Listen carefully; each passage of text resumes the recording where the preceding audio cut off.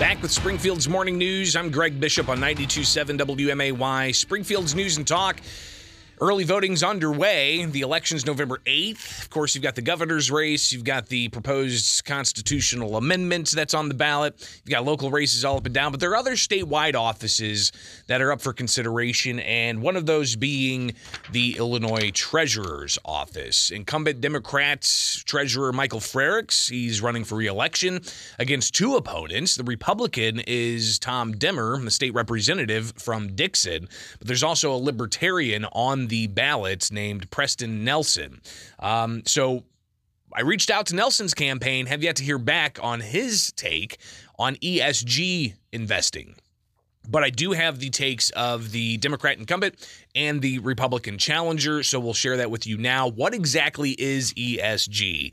Well, it stands for Environment, Social, and Governance, and it's a standard that's being used to evaluate companies, public companies that people can invest in, and even states like Illinois, which I saw the ESG score of the state of Illinois from the Fitch Ratings Agency, and it was about, out of a scale of 5, it was just below 4. A full 3 points or so. But regardless, ESG, it's a standard that some say is best for understanding if a business is going to be sustainable or not, while others see it as investing for political motivations. And some of the things, of course, that ESG looks at is, do these companies take public policy positions on, say, green energy or renewable fuels?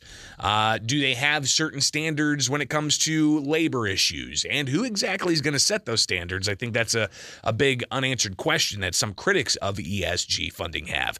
Or in governance, do they have a diverse corporate board? And that's something else. Again, some people saying that that kind of gets away from meritocracy and ensuring that you have the best people, regardless of their skin color, regardless of their gender. Do you have the best people on a board, regardless of the push for merit-based approaches? ESG tends to give more deference and a better score to those who just have a diverse board, regardless of any kind of merit. The merit seems to be based on your DNA rather than your actual performance. But when it comes to investing, private dollars, if you want to do that with your own retirement account, you're in the private sector, you work for the private sector. If you want to go and invest in ESG companies, that's entirely up to you. But there seems to be contention when you're looking at public dollars being invested in ESG companies.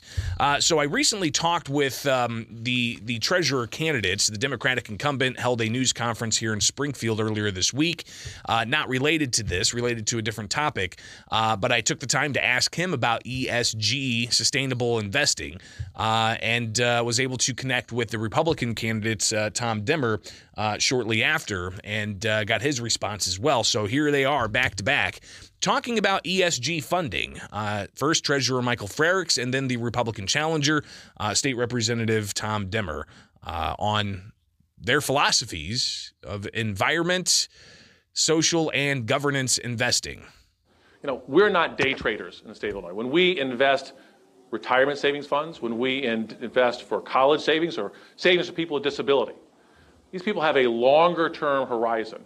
And so we want companies to consider all risk factors out there to make sure that they're making smart decisions that will make the companies continue to be viable for years to come. An example out there was a company like Purdue Pharma. 90,000 deaths a year from opioid addiction.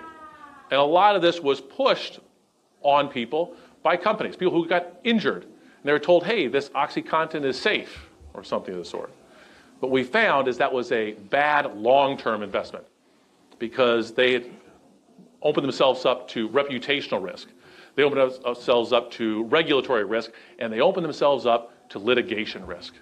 And so a company that was very profitable today is bankrupt because of their decisions. I know that there are some states out there that have boycotted doing business with banks that had certain screens. And as a result, a study out of the University of Pennsylvania showed that Texas taxpayers are going to spend nearly $500 million more in issuing costs because they reduced competition. If you really believe in the free market, you realize that the great thing about it is you have competition, it forces people to lower their costs. When you take away competition because of some political screen you have, it's actually costing the taxpayers less, it's costing them more money. In Illinois, I don't think we want to take that approach. I think the treasurer should be focused on maximizing the investment returns we have for Illinois taxpayers. Maximizing our returns is one way we can reduce some of the burden that's on taxpayer dollars by getting the most return we can for them. Now, look, there are a few exceptions to investment strategy, for things that have real overarching national security implications. For example, we don't invest in companies that are, headquartered in Iran or North Korea or things like that.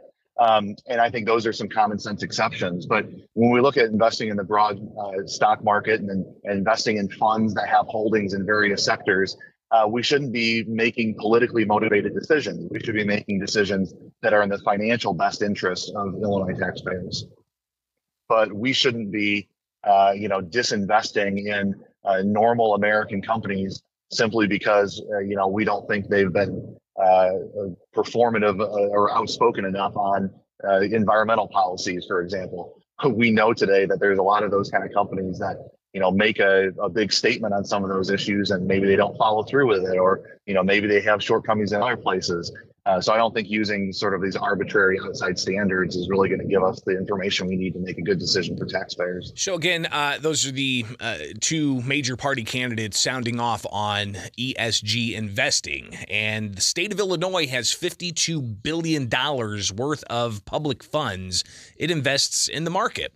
And you've got states like Texas, Florida, and I believe West Virginia. They've taken a stance against ESG funding, saying that it's not the best use of public investments to fund politically sensitive issues or companies that take certain stances with politically sensitive issues. So again, election is November 8th. Early voting is underway now.